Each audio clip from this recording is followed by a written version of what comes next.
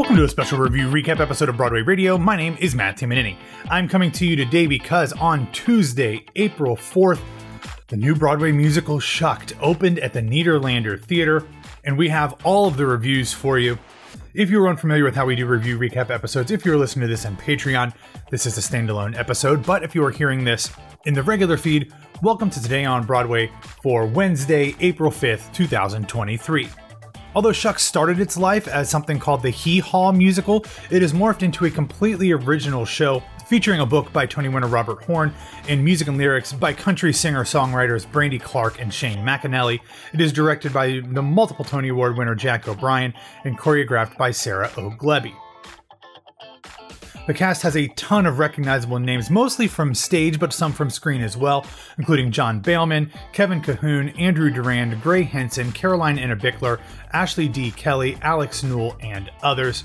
According to the official plot description, Shucked is a hilarious new musical fable about an unlikely hero, an unscrupulous con man, and an unforgettable battle for the heart and soul of a small town. And if you haven't heard, there's a lot of corn in this show, both visually and in terms of the plot, and a lot of puns from what I understand. I haven't seen it yet, but I'm looking forward to it. The review aggregator site Did They Like It has collected 15 reviews as of recording time. 12 of them were positive, 3 were mixed, and none were negative.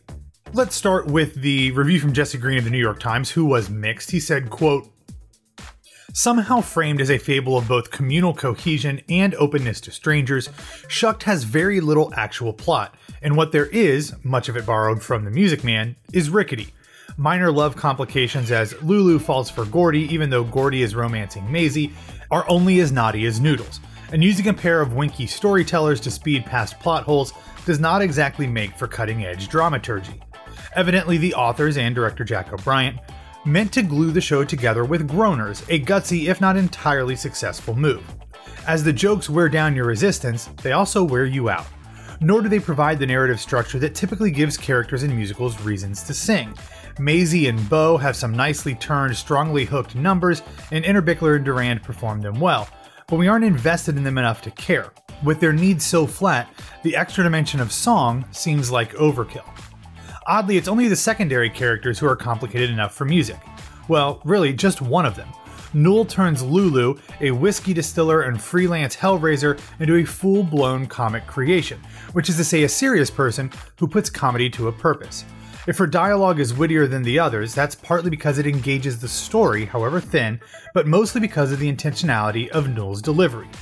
Moving on to Brittany Samuel, who reviewed the show for Broadway News, she said, quote, "The riotous new work nabs acoustic inspiration from country music and tonal humor from shows like The Book of Mormon and Tootsie to form a delirious production that treats a seasonal crop, corn, more like the second coming." Adam Feldman of Time Out New York gave the show 4 out of 5 stars, saying, quote, "The jokes pop like corn on a cast iron stove in the musical Shucked. They pour out in a ceaseless succession of happy little bursts, one after another, pop, pop, to be buttered and salted by a game and endearing cast.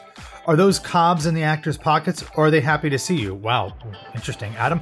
Both, he says. And if a few kernels fail to inflate, they're forgotten amid the bounty. Before you know it, you're gorged to satisfaction on a big, tasty bag of Broadway puff." Jackson McHenry of Vulture had one of my favorite little quotes in the reviews, who said, quote, "The best way I can describe the musical Shucked is by paraphrasing the Roy Cohn character in Angels in America. It's about corn, singing corn. You'll love it. Well done. Well done." Juan A. Ramirez, reviewing the show for Theaterly, said, quote, "Shucked is about as quick and easy a good time can be had on Broadway.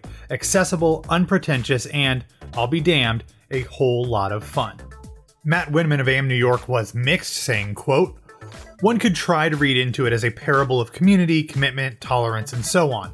But Shucked is really just a lightweight and laborious attempt at resurrecting old-fashioned musical comedy with a country flavor and corn as high as an elephant's eye."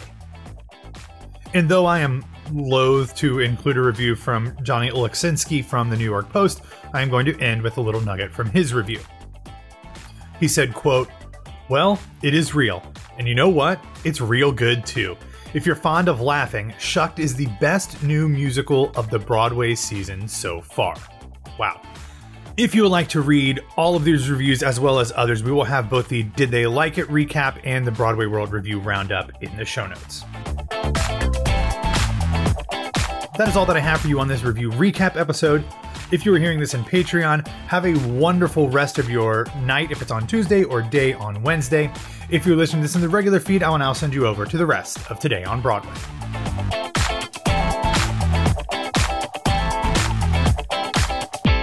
Welcome to Today on Broadway for Wednesday, April 5th, 2023. I'm Broadway Radio's Matt Tamanini.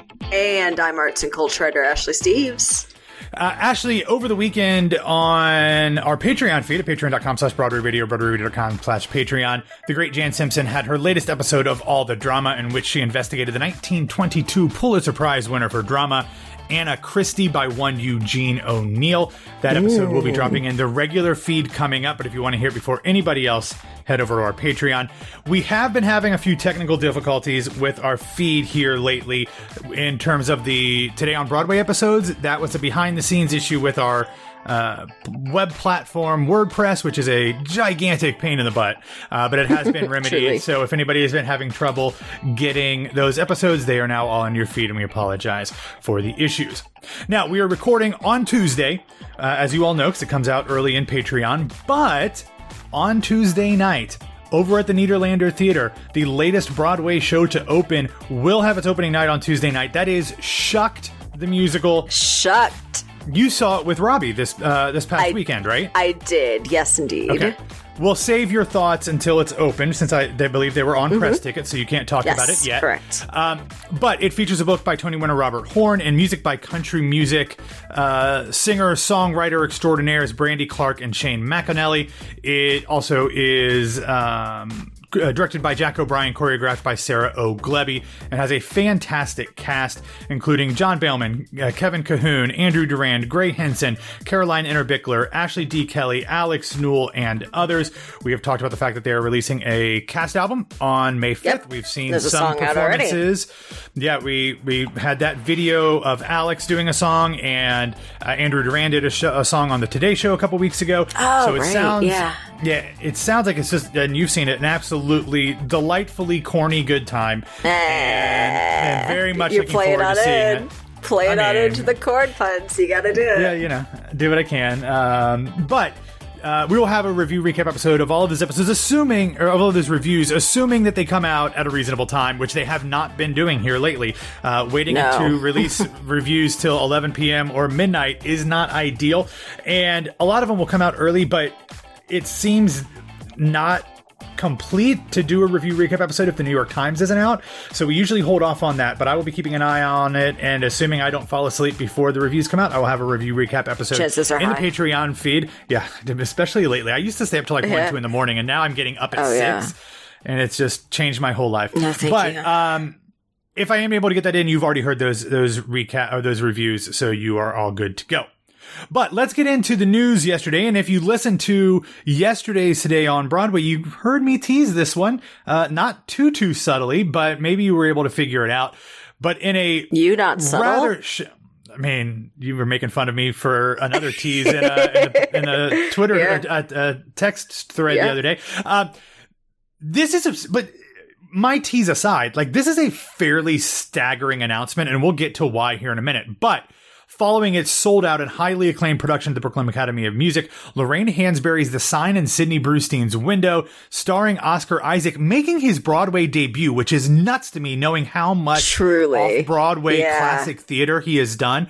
Oscar Isaac, and of course Broadway regular and Emmy Award winner Rachel Brosnahan, will be transferring to Broadway this season.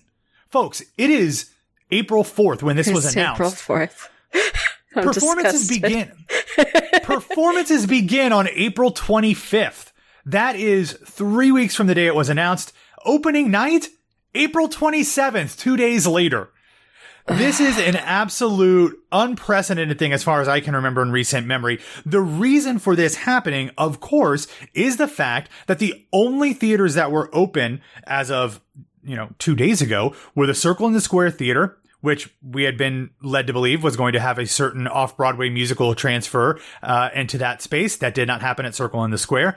And the James Earl Jones Theater, which was supposed to be the home of Room. That show got canceled just a few weeks ago, and in its place is coming The Sign in Sidney Brustein's window. So this production will only run for a limited 80 performances. I am shocked that they were able to get that much out of Rachel Brosnahan and Oscar Isaac, given how in demand they both absolutely. are.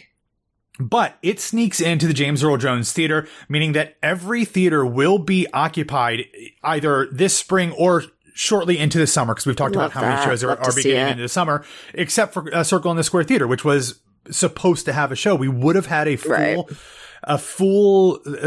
set of theaters, save for the complete set. The Palace. Yeah, well, yeah, the Palace is closed still for renovations. Yeah. And the Majestic is closing Phantom here in a couple weeks and then doing its own renovations. So for the most part, every theater would have been filled. But this is, it's staggering to me, shocking. Ashley. It is beyond really staggering.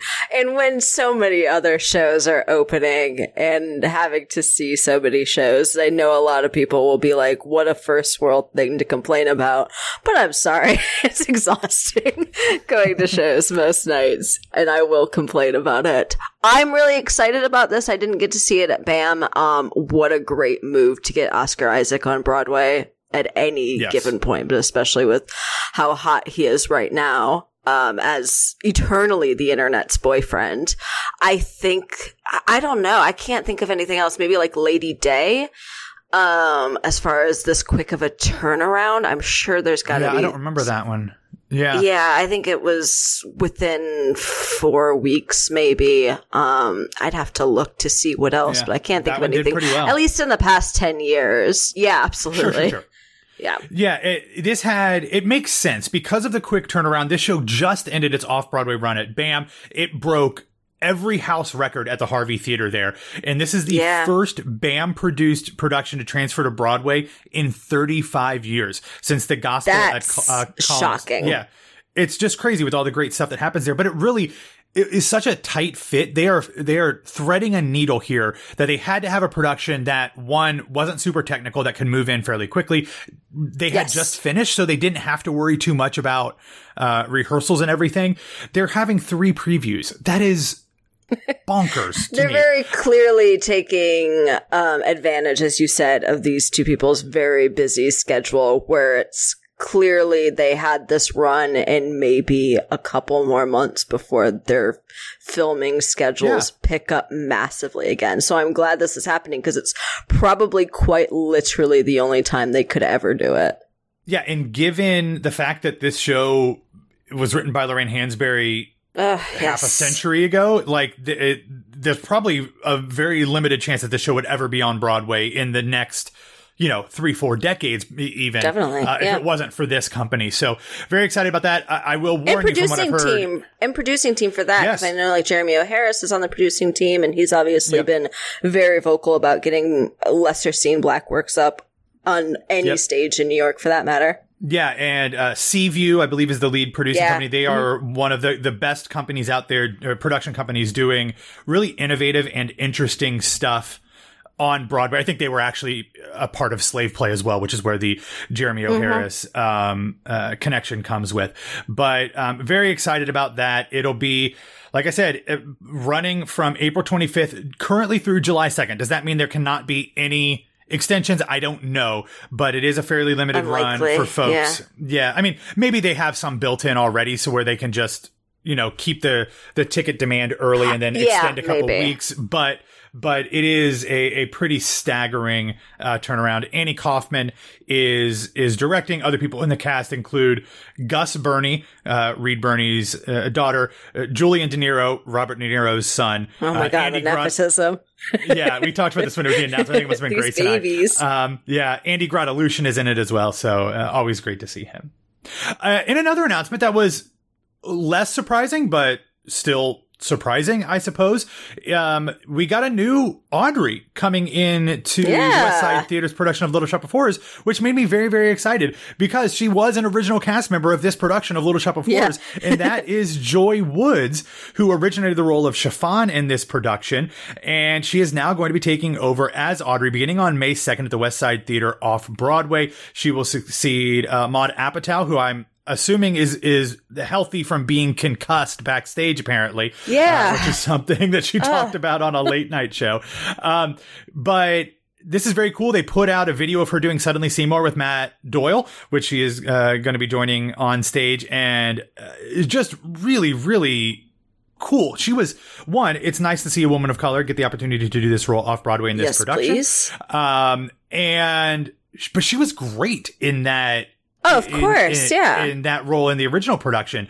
So I am very excited to see her. She has had, she was on Broadway in 6, like in between the first company and like that second new company. She kind of came in as the Catherine Parr, once Anna Uzele left. Right. So I'd completely forgotten about that. But so this is great. I thought she was fantastic as Chiffon and very excited about this. The video of her and Matt is really, really good. Love that. Very excited. I keep saying every single time they release new casting, I have to get back to go see it because it's been a really long time. I think actually since she was in the cast as Chiffon. Yeah. So time to see her come back, maybe? Question mark. Yeah. Maybe. And seeing Matt Doyle in the role is always a good seeing thing Matt too. Doyle, of course. Because apparently he's leaving for something else fairly soon too, so we'll see what that's all about. All right, let's get over to last week's Broadway grosses. A really good week. Again, another kind of wave of northern spring breaks that will be pumping up a lot of the family-friendly shows, which we'll get to in a second. Overall, the Broadway grosses were $34,410,203, a 5% increase over the previous week, about $1.8 million over the previous frame. Attendance came in at just a shade under 271,000, up 4%. Of course, at the top of the list was the Phantom of the Opera, because it's selling like shocking. An average ticket. Listen, this is going to make you hurl. The average ticket price to get into Phantom of the Opera last week was $248.57. I just want to put this out there. $248.57 is $26.50 less than the top ticket price for Wicked. So it's just, and it's $50 more than The Lion King. I mean, good for them. I'm happy for everybody in that company. Still, it's Lord. The same amount as the top ticket price for MJ. I mean, it's just nuts. But I mean, anyway, I won't hurl because I'm well past my Phantom related hurling in this lifetime, but good Lord. Like I told you, I have looked at tickets. You did. To see in the last couple weeks of its run, potentially. And I think the cheapest I saw was $500. That is ridiculous to me, obviously. I mean, I will say, it's not like they haven't had a crap ton of really cheap tickets over the years to this show. So if you really wanted to see it, I didn't. People had the opportunity. No, I don't mean you. I meant the theoretical you. Folks had the opportunity to see this very cheap. I've already seen Bad Cinderella this month, so I think I'm set on Andrew Lloyd Webber musicals for a minute. Fair. The rest of the top 5 for last week's grosses were The Lion King at 2.27, Wicked at $2 million, Hamilton at 1.99 million, Funny Girl at 1.8. The rest of the shows north of 7 figures in descending order are MJ, Sweeney Todd just still having 7 performances, Moulin Rouge, Aladdin, Cursed Child, and Juliet. 6 came in at 1.17 million, but it had 9 performances last week, interestingly enough. Parade is up there. The Book of Mormon, and that is all of the shows north of $1 million. Down at the other end of the scale, to quote Andrew Lloyd Webber's show for you there, the Thanksgiving play was in the rear at just $191,000. Of course, Subscription House always happens in the first couple weeks of previews. I never know what to make of shows in the haze because they're not super expensive. Half of the houses are always, or a good percentage of the house is subscription already. And it's a tiny, tiny house. So like they're not going to make a ton of money there. So I will say they also comp less, at least historically for me, they comp fewer press seats than I have seen for other companies. So you are more apt to get actually paying people there in those seats. Sure. Yeah, but there's only 597 seats, so it's exactly. A very limited number there. Yeah. All right, real quick, coming out on Thursday, tomorrow, April 6th on Paramount Plus is the new musical series Grease: Rise of the Pink Ladies. It is available on both levels of Paramount Plus, and I wanted to run through some of the reviews for it. I'm not going to do a ton here, just some little snippets from a few. It is essentially a prequel to the Grease stories that we know. However, it is very much through a lens of the 21st century, having a little bit more focus on feminism and equality across both races and genders and all of those different types of things that are far more important to modern audiences than they were when Grease is one set and originally written. So there probably is a little bit of disconnect if you we're going to watch this straight into Grease itself. But nonetheless, it is out there. Christine Baldwin from Entertainment Weekly said, quote, "When Rise of the Pink Ladies leans into its vision of the protagonists as equal rights innovators, it sings. Based on the first half of the 10-episode season, however, that message is too often muffled by the surplus of mostly forgettable music, overly long episodes, and lukewarm central love stories." Carla Meyer from Datebook said, quote, "The four actors-singers create beautiful harmonies together, yet Pink Ladies never quite transports. It is partly the 1954 of it all and how roadblocks outnumber triumphs for the girls, even when teamed up.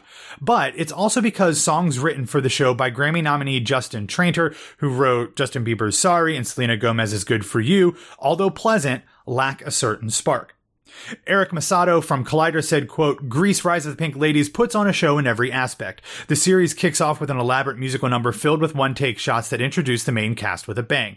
That's what's even more surprising. Those elaborate scenes and song sequences are not limited to the first episode. They happen again as the series progresses, which shows the cast and creators are committed to bringing it 100% every time." And then finally, Rachel Labonte from Screen Rant said, quote, "In some ways, the prequel series captures the spirit of the original Grease, though its more progressive storylines and casting decisions make its positioning in the franchise's timeline a bit odd. Grease: Rise of the Pink Ladies doesn't quite justify its existence, but those willing to give it a try will be rewarded with an entertaining ride."